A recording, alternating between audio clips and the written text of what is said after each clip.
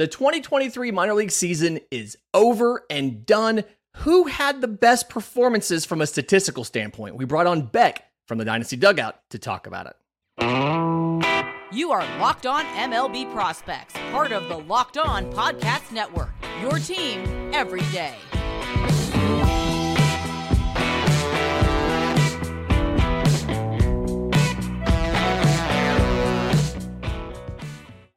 Yes, welcome on in to Locked On MLB Prospects, your home for all things minor league baseball. I'm your host, Lindsey Crosby, award-winning baseball writer and podcaster. Thank you for making this your first listen every single day. We're probably part of the Locked On Podcast Network, where it's your team every day, and I want this to be your show. If you have questions for Monday's mailbag, show ideas, anything like that, tons of ways to get them to us. Email, Discord, subtext, Twitter, all kind of options are all in the episode description. They're all in the show notes. Excited to welcome back to the show, friend of the program, Beck from the Dynasty Dugout, points league extraordinaire, but specifically wrote a really interesting article and something I look forward to every month, then now the end of the year, the prospect team of the year. And the reason I wanted to have you on to talk about this, Beck, is one, your criteria were a little bit different from everybody else's in the prospect apparatus. And so because of that, you kind of got some really interesting players that haven't really been discussed at length. It's not just, hey, Junior Caminero and Jackson Holliday had a great left side of the infield. Like there's some other options in there as well. What did you do different on this compared to what everybody else, it seems like, did for their teams?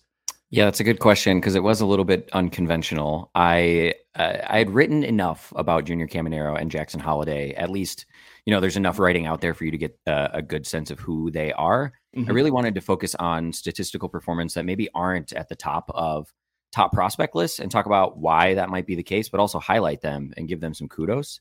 So I excluded any player that was currently at the MLB level. So when the season ended, they were playing with their big league affiliate. And I based it solely on statistical performance. So these are not, my favorite or my highest ranked player at every position. It is strictly who did I think perform the best throughout the entirety of the year. Yeah, and because of those self-imposed restrictions, we have a pretty diverse group now. And so, started in the outfield. I'm if you're on the YouTube, you'll see the team on the screen right now. But Justice Bigbie, Owen Casey, and Blake Dunn. So these three guys are your outfield on the prospect team of the year, and everybody would be thinking normally they'd expect to see guys like an Evan Carter and, some of those other top prospects. But again, Evan Carter is an MLB, and these three guys statistically had really good years. Yeah, it was a lot of looking at, I think sometimes we get caught up in age to level, and you might expect folks like Evan Carter or Jackson Churio here. Mm-hmm. There are spectacular performances happening all over minor league baseball, and some of those guys get overlooked and end up being really good assets for their major league teams, but also for fantasy teams, strictly because maybe they're a little bit older or they had a second half breakout or any number of reasons. Maybe they don't have a conventional frame. So I wanted to talk a little bit about guys like Justice Bigbie, who was a 19th round draft pick and had a phenomenal 2023 after a pretty lukewarm 2022, or Blake Dunn, who became one of the handful of players ever to record a 2050 season, and get their names a little bit out there, because I know that I haven't seen them in baseball discourse as prominently as some of those younger guys. Yeah, so starting off with Dunn, the thing for him, 2021 15th rounder out of Western Michigan. And so kind of a draft pedigree, both a late round and a cold weather school, where you're not necessarily expecting a lot out of a guy who is a 15th rounder. That's typically an organizational guy, so you're taking in the 15th round. But like you said, 2050 season, did some things that nobody had really kind of seen before. And I think the big reason why he broke out was not only his great performance, but also the fact that he got on the field. He had combined for 48 games in 21 and 22 together, and all of those were either rookie ball or A-ball. So the fact that he was not only able to play, but play all season, 124 games, and end up in Double-A with the performance he had, kind of meant that he's obviously a special player. Yeah, he flew very under the radar. Of course, there weren't very many people with a lot of eyes on him in 2021 and 2022. And I'm always rooting for these kind of post-injury guys to get back on the field and prove what they have. What I found most interesting about Dunn was his kind of pre-draft billing was incredible athleticism, really great wheels, potentially double plus arm. For him to come back and have not just those things on display, but also have the offensive performance kind of out of nowhere, made him somebody that I felt, needed to have his story told. It's not often you see a 15th rounder who had not played above A ball progress through both high A and double A and lead in a lot of major statistical categories in the way that he did. Yeah, and he's a guy that I actually watched him playing for Chattanooga that week that I did Montgomery Biscuits games. I saw him in person, and he led off every single game. And it was things that you don't necessarily get when you look at just the statistical reports on a guy. It felt like every single at-bat to Blake Dunn was a 6, 7, 8 pitch at-bat. He's working deep counts. He's fouling stuff off over and over and over again. And then every time he got on base, not only was he a threat to steal, we see that by the 54 stolen bases, but he was somebody you could see the speed affect the pitcher and the defense as far as whether it's trying to turn a double play or him going first and third on a base hit. And from a defensive perspective, watching him and Reese Hines in center and in right with those two arms that they had, it's one of those, it was a very, very imposing defense out there, knowing that, hey, both these guys are good defensively. They've got massive cannons. And it really impacted Montgomery's players with what they tried to do as far as, stretching a base hit first to third or try to score from second on a single and things like that. So really exciting player. Glad that he's getting some attention, and probably somebody I'm thinking would open next year at AAA, it feels like. I don't know about you, but for me, it kind of feels like he got a long enough sample size in AA and dominated. He's probably a AAA guy next year. Yeah, I think he's probably a AAA guy. And, for the last 90 seconds or so, for those of you who are not watching on YouTube, I had a huge grin on my face because Lindsay was, bringing up a couple of things that I think are really important. One, good reminder at these players because, what they're doing on the field is impressive, but the way that they go about their business and the energy they bring, those are things that scouts and internal evaluators are looking at too. And Dunn, in the couple of games of film that I watched of him, he brought that energy. He was a bulldog. Those are things that you love to see just in terms of makeup from a player too. So big arrow up for Blake Dunn. His defense is going to keep him on the field. And if he can put together, even 70% of what he did with the bat at the major league level, this is a really good ball player manning the outfield with plus defense. Yeah. And then next to him on the team, Justice Bigbie and Owen Casey. And Bigby's a guy, we see him in the AFL right now. I talked about him in the AFL preview, but somebody who went from, I believe it was all the way up to AAA in one season. So 343, 405, 537, 19 home runs, 6 stolen bases. And like you said, Western Carolina product that was not drafted incredibly high, but made quite an impression this year from a statistical standpoint.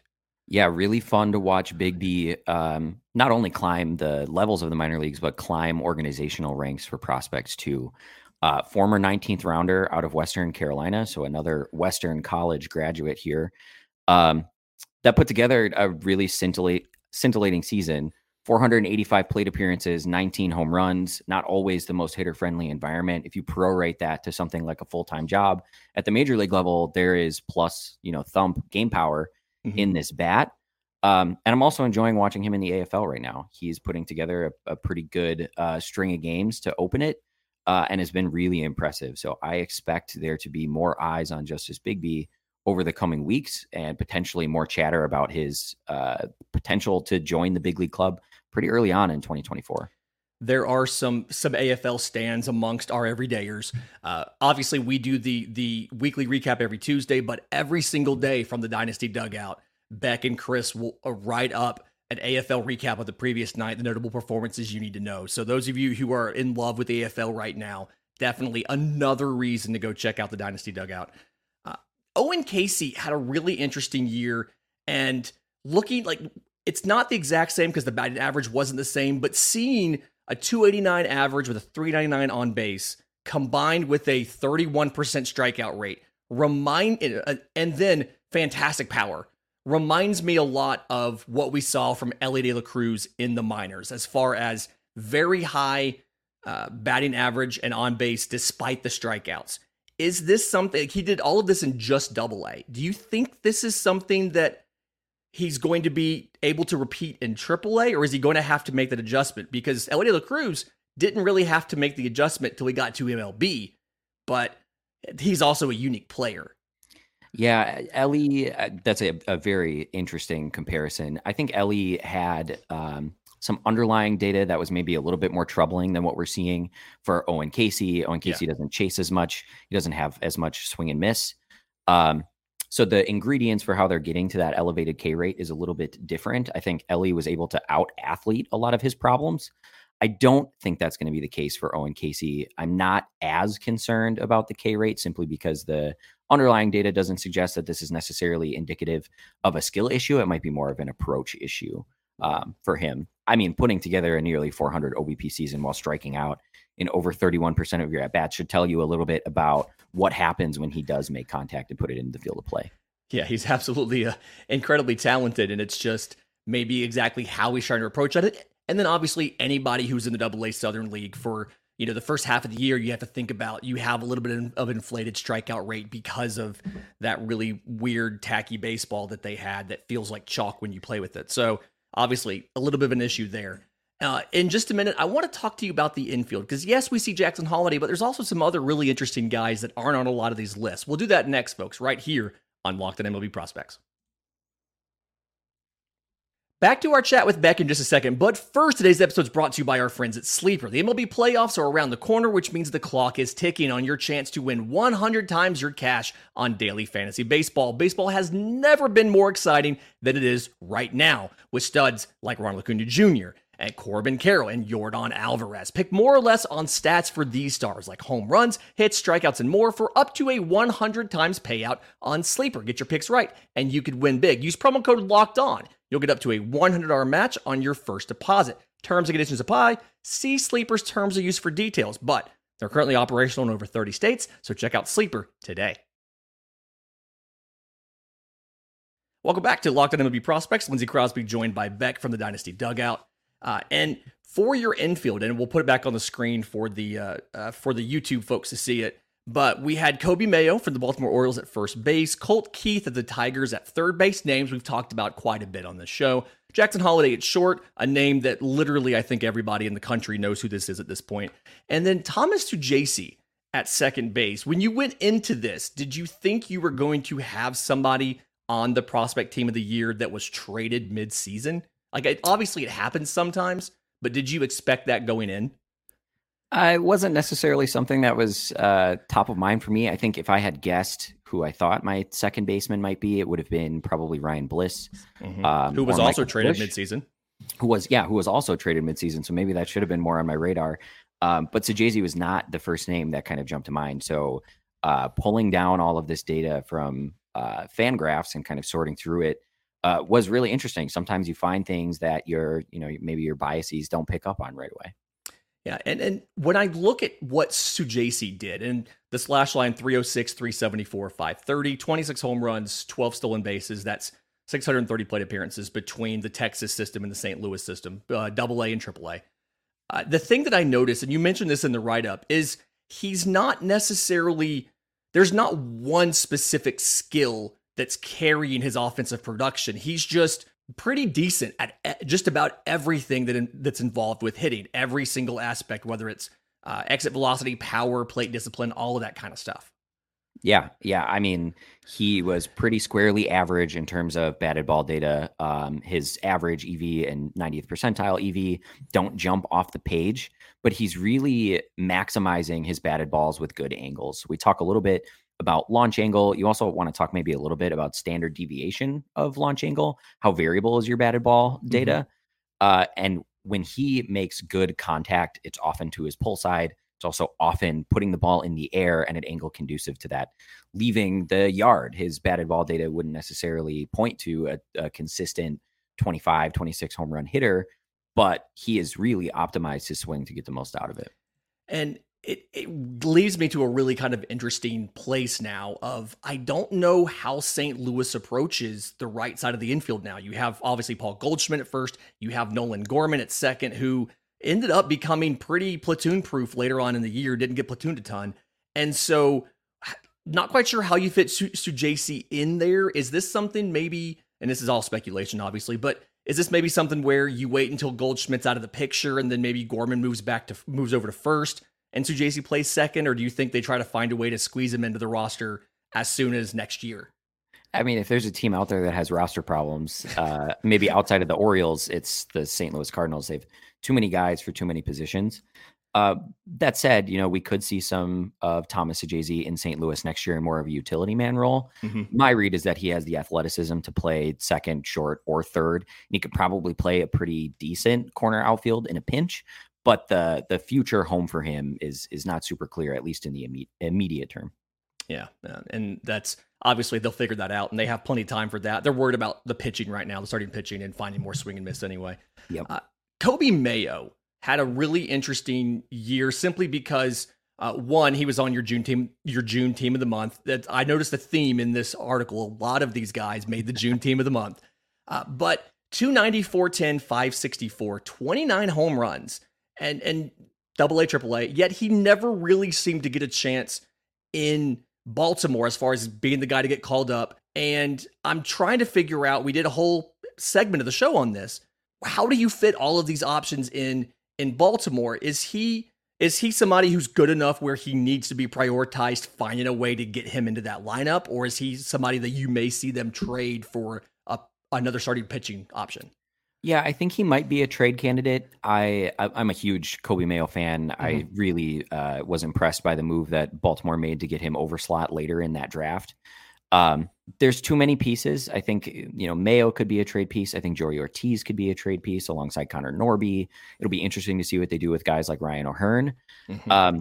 Mayo, I mean, you can't really find too many flaws in what he's doing statistically, but when you watch his plate appearances, it is kind of an unorthodox setup and swing, and I worry about how that translates against the best pitching in the world.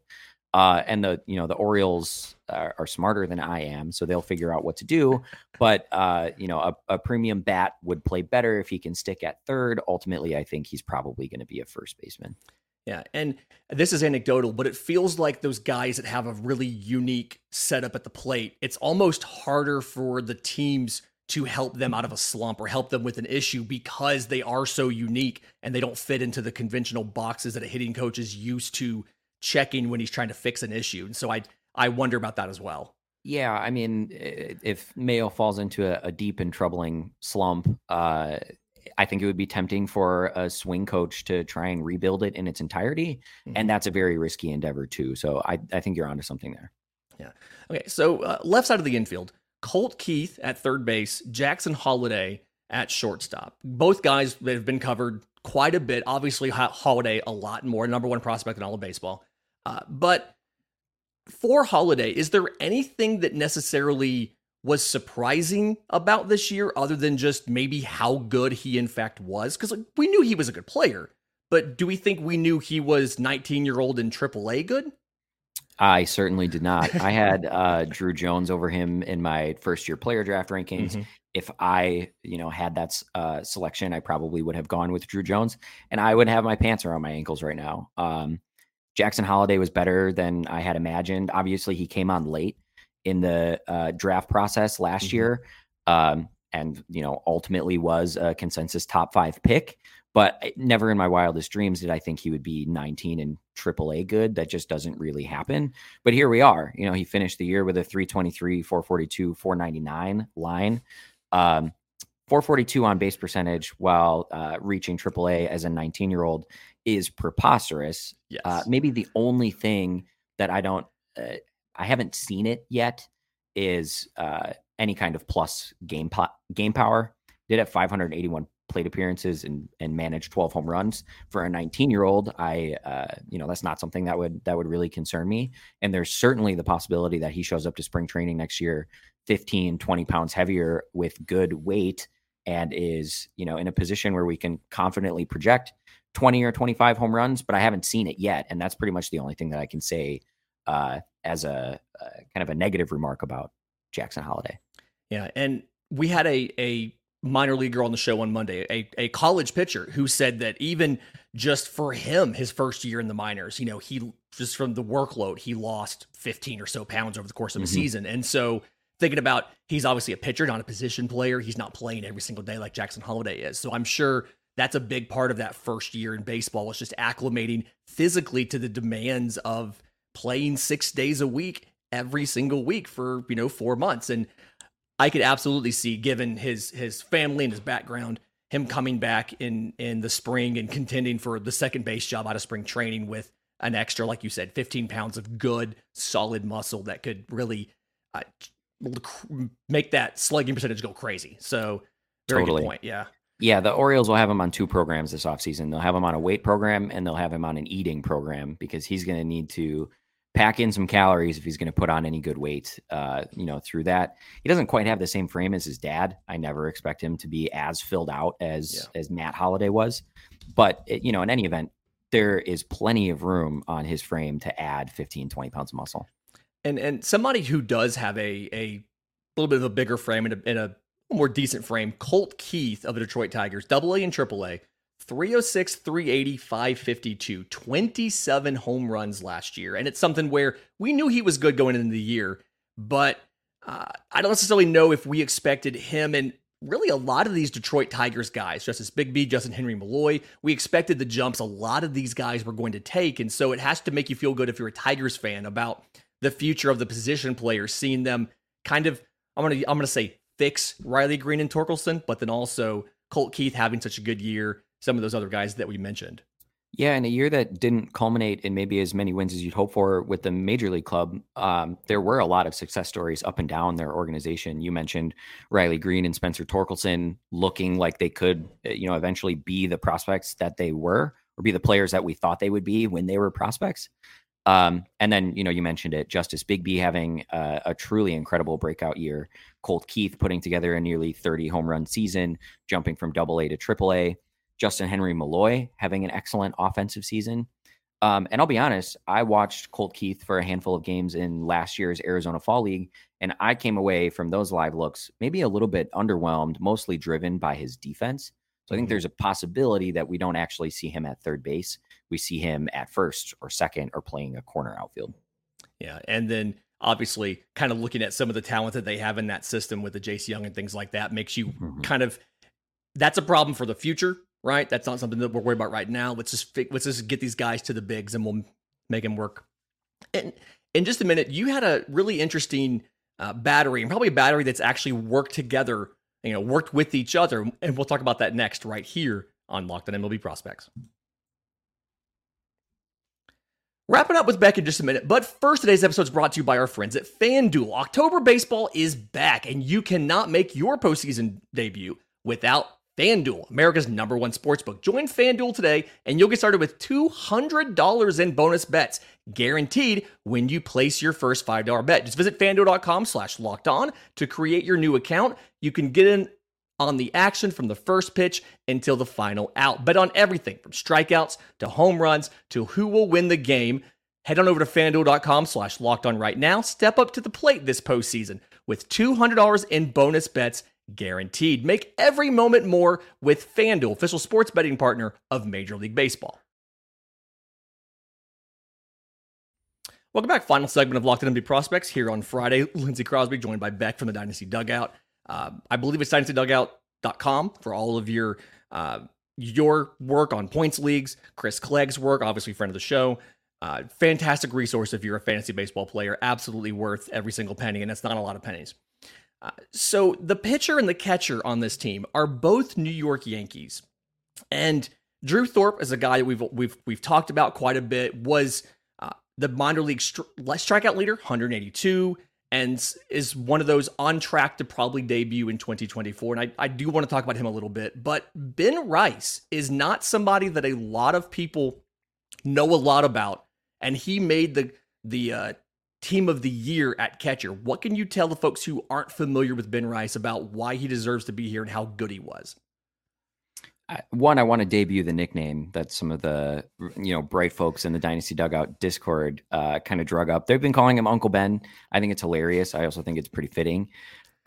Rice flew under a lot of radars coming into the year. He had a pretty limited track record in 2021 and 2022. And he missed a good portion of the 2023 season. So the time he was on the field was truly superlative. He had a back injury that held him out of competition in May and June. Originally a 12th round pick out of Dartmouth, like I said, fairly inauspicious start. But in his kind of half season of 332 plate appearances, he managed to put 20 balls over the fence and steal 11 bases as a catcher. He had a 3.46 slash line. It was really, really impressive. And I was struck by the year over year growth that he demonstrated. And I could not find any video of him from 2022. So I reached out to him on Instagram, wondering, what was the training program? Did you enter the season with any goals? I unfortunately didn't hear back. I still haven't heard back, but I also didn't hear back before the time of writing. So I can't tell you, what was inside his mind and what was inside the minds of the Yankees development team. But, this performance doesn't look fluky. He hits the ball hard. His pre-swing mechanics and his swing look pretty good to me. He's a lefty. He holds his hands high, similar to Christian Yelich. And I consider myself a Ben Rice fan. It's kind of funny how a prospect can come in and, in essence, demand the attention via their performance. And if you look at catcher in the Yankee system, the conversation started and kind of stopped with Austin Wells. Like, that was the guy everybody talked about. And it was, is he going to stay catcher? Is he going to move to first base? What's going to happen? And Ben Rice has come in and shown that offensively, he's absolutely got what it takes. But then defensively, he might also be able to move to first base if he needs to. And so gives the Yankees a lot of flexibility, a lot of options. I wonder if they considered getting him some time in the Arizona Fall League to make up some of those at-bats or not. It's just interesting. Yeah, that's an interesting thought. I mean, obviously he's not out there. I think it could have done him some good. He would have been one of the older players out there. And so I wonder, to what extent that would have been helpful for him. Although more game reps, that's never going to hurt. Yeah. All right. And then the pitcher of this team, guy we've talked about on the show before, Drew Thorpe, again, led the minor leagues in strikeouts, 182. And I think the big takeaways when I watch Drew Thorpe is he's a changeup dominant pitcher. And we've talked on the show before about feeling like sometimes those changeup dominant pitchers kind of have a lower ceiling than other prospects who are getting by off of velocity or, great fastball carry up in the zone, things like that. What's your overall thoughts about Drew Thorpe? Is he as good as leading the minors in strikeouts? Is it a little bit of fool's gold? Do you think there's a little bit of risk there from a fantasy perspective? Kind of, what are your thoughts there on Drew Thorpe? I think Thorpe has a good repertoire, like you said, led by that changeup, but also, and this is maybe a little bit anecdotal, minor leaguers tend to have more problems with changeups than big league hitters do, and that gives me a little bit of concern. At the same time, I'm trying to throw out any prior that I may have from being very high on Gavin Stone coming into the year and watching his arsenal really struggle because, the underlying metrics for Thorpe were really impressive. He had a 34.4% CSW, called strike and whiff rate, and a 26.9 K minus walk rate. Both of those things are indicative of a pitcher really getting the better of hitters on a consistent basis. And so, while I have my reservations about how that kind of repertoire translates to the big league level, I also have a little bit of confidence in Yankees pitching development to give him something that spins to complement that, something that spins and is considered plus. Yeah. And given that it's the Yankees, obviously that kind of screams out they're going to try to give him a sweeper. He does throw. He's one of those guys. I like guys that do this. He throws both a sweeper and a gyro slider, and so it gives you multiple different looks out of the same arm slot, same kind of velocity, things like that. So, kind of a big fan of guys who can take the arm speed and the release point and give you multiple options there. Fastball, cutter as well with that. It feels like a lot of the pieces are there, but like you said, I really think he needs to find something that can spin that's a plus pitch. Because it feels like a lot of it right now, just from having watched some Drew Thorpe on tape, a lot of it's pitchability. A lot of it's him figuring out, okay, he understands I've set you up with this and this. Your eyes have gone up for this and you've gone down for this. Let me throw you something away like a sweeper when you're expecting something like a changeup or a gyro to get the out. And so I'm curious if he can add that velocity. Does he maybe get to the ceiling of a number 3, or is he more of a 4 or 5? And that, I'm kind of right there now where I'm thinking he's a 4 or 5, but I think he could maybe be a 3 if you can see more velocity and get him from the low 90s to maybe the mid 90s. I don't know if that's possible at this point in his career. Yeah, maybe. I mean, he could be a driveline candidate. Yeah. And potentially they swap the four-seamer with another fastball variation that might have better shape for him. It's not clear to me on video if he, has a pronation or supination bias and what kind of fastball shape might fit, his body's natural mechanics better. Right. But they're, I think addressing the fastball is probably number one. And then getting in a pitching lab and figuring out what variations of that sweeper and gyro slider make the most sense, and how do I play with the mix? So I'm not so reliant on being such a cerebral pitcher. I can also overwhelm people with stuff. We love a good pitching lab on this show. So I really hope they get him through that. Excited to see what Drew Thorpe does next year. If folks listening to this show, if the everydayers want more from you, more points league content, more write-ups like this, more AFL stuff, where can they go to follow you, find your stuff, give you love? Well, I would appreciate some love. My Twitter handle is @upper_Beck. It's available, on your screen if you're watching. That's more of my general baseball thoughts. It really indexes into prospect content. And then all of my written work lives on the Dynasty Dugout Substack. That is the dynastydugout.com. And again, we've said it a few times in this show and over the last couple months, but absolutely worth every single penny. And again, it's not a lot of pennies. Fantastic content from Beck and from Chris. And honestly, an amazing quantity of content. Just so much coming out every single day. There's new things to read. I have the Substack app on my phone, and maybe 2 p.m. and Chris just dropped 800 words on 2 guys he watched film of. So fantastic value. Folks, that'll do it for this week. Enjoy the games this weekend. We got some postseason games. So hopefully we'll have some good matchups this weekend. And until we talk on Monday, remember, it's always a great time to pay a minor leaguer.